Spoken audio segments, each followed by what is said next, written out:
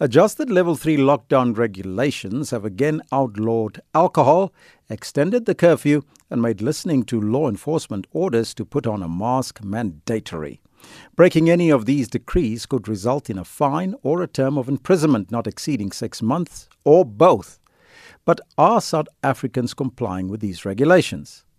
We're joined now on the line by Brigadier Vish Naidu, the national spokesperson for the South African Police Service. Good afternoon to you, Brigadier, and welcome. A very good afternoon to you, Elvis, and thank you for this opportunity. What is the picture on the ground, Brigadier? Are South Africans adhering to the regulations as we speak? Yes, indeed, Elvis. We are very encouraged by what we're seeing. People are adhering to the regulations. I think the call by the president is being strictly adhered to, as we expected. But of course, as we've always said, with dealing with this COVID-19 virus, we are expecting 100% compliance, and 99% is not going to do it for us. We have found one or two people still transporting alcohol. Fortunately, we haven't found anybody, really like your taverns and your shebeens and your on and off consumption premises dealing in alcohol. They have been adhering in the greater majority, but we do want 100% compliance. Yesterday, we visited all the popular taverns in the Kwamashu area. Not one of them have been opened, which, as I said, is very encouraging. During the roadblocks yesterday and today, we found one vehicle each transporting alcohol. Today, one of the vehicles was carrying home-brewed alcohol labeled vodka. So we had to arrest that motorist and confiscate the alcohol, or motorist rather, in both incidents, and confiscate the alcohol. But I think the message has been quite clear. And as we said, when it comes to the greater majority of people, we are indeed very encouraged. Now, people can be arrested or get a fine. So take us through those fines. How much is a fine for not wearing a mask? How much for a fine for breaking the curfew? And what about if you're being caught consuming alcohol or moving alcohol in a vehicle? Well, the fines can be anything between 1,500 and 10,000 rands, depending on the areas in which they are caught. But as we said, the seriousness of that will be determined by the areas that have been declared hotspots, and also the fact that the quantities will be taken into consideration as well. And we can opt to give the person a fine or arrest the person, have them brought to court, and they are likely to get both a fine as well as an imprisonment. But I don't think it's our intention to want to prosecute and persecute people. It's our intention to educate and raise awareness of the fact that there is this law in existence and people must adhere to this law. And where we find people are being stubborn and not adhering to this law, then we're going to have to enforce it as we are expected to. Mm-hmm. And so far, our hands have not been forced to do this, and I think that is a very good sign, moving forward in the next 2 weeks in dealing with this with this virus decisively. We've seen a lot of non-compliance, even in the when we had lockdown level 5. But how many people have been fined so far for not wearing their mask? We haven't consolidated a figure yet, but I think we in all the places that we've been to, places where we've that we visited, like your malls and so forth, we found that there has been very strict compliance. We've even spoken to managers of supermarkets, your major stores, and we find that they are adhering to the 50% and ensuring that people are being regulated, that there's not too many people at one time in those stores. We walked in through malls into those supermarkets. We found people, there's reasonable social distancing or acceptable social distancing, as well as the wearing of masks. So I think that, as far as the adherence is concerned and compliance is concerned, there is strict adherence and compliance as far as that is concerned.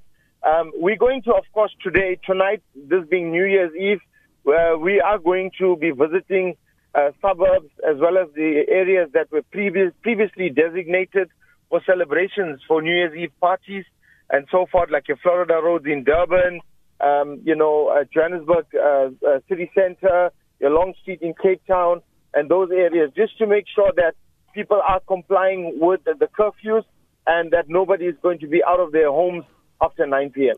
So complying with the curfew, that's 9 o'clock. If you're out after 9 o'clock, what next? Well, the minister has been very clear about that. If people don't want to be in their homes after 9 o'clock, then we will provide homes for them. We'll accommodate them in our holding cell. And the minister so eloquently put it, they can go greet the magistrate on the next court date.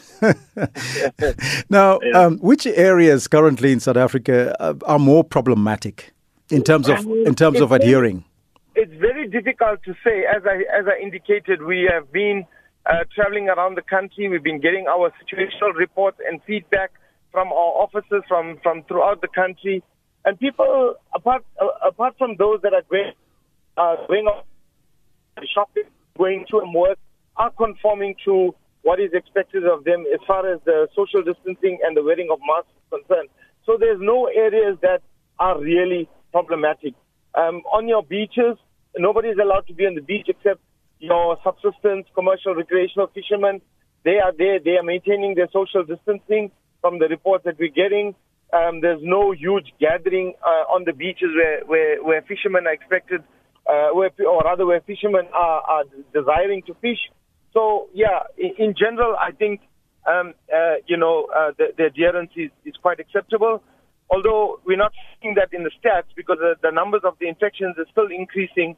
But I think give it a few more days, and if what we are seeing, in terms of the compliance and if the compliance is concerned, I think that we are going to be seeing a decrease, if that's anything to go by.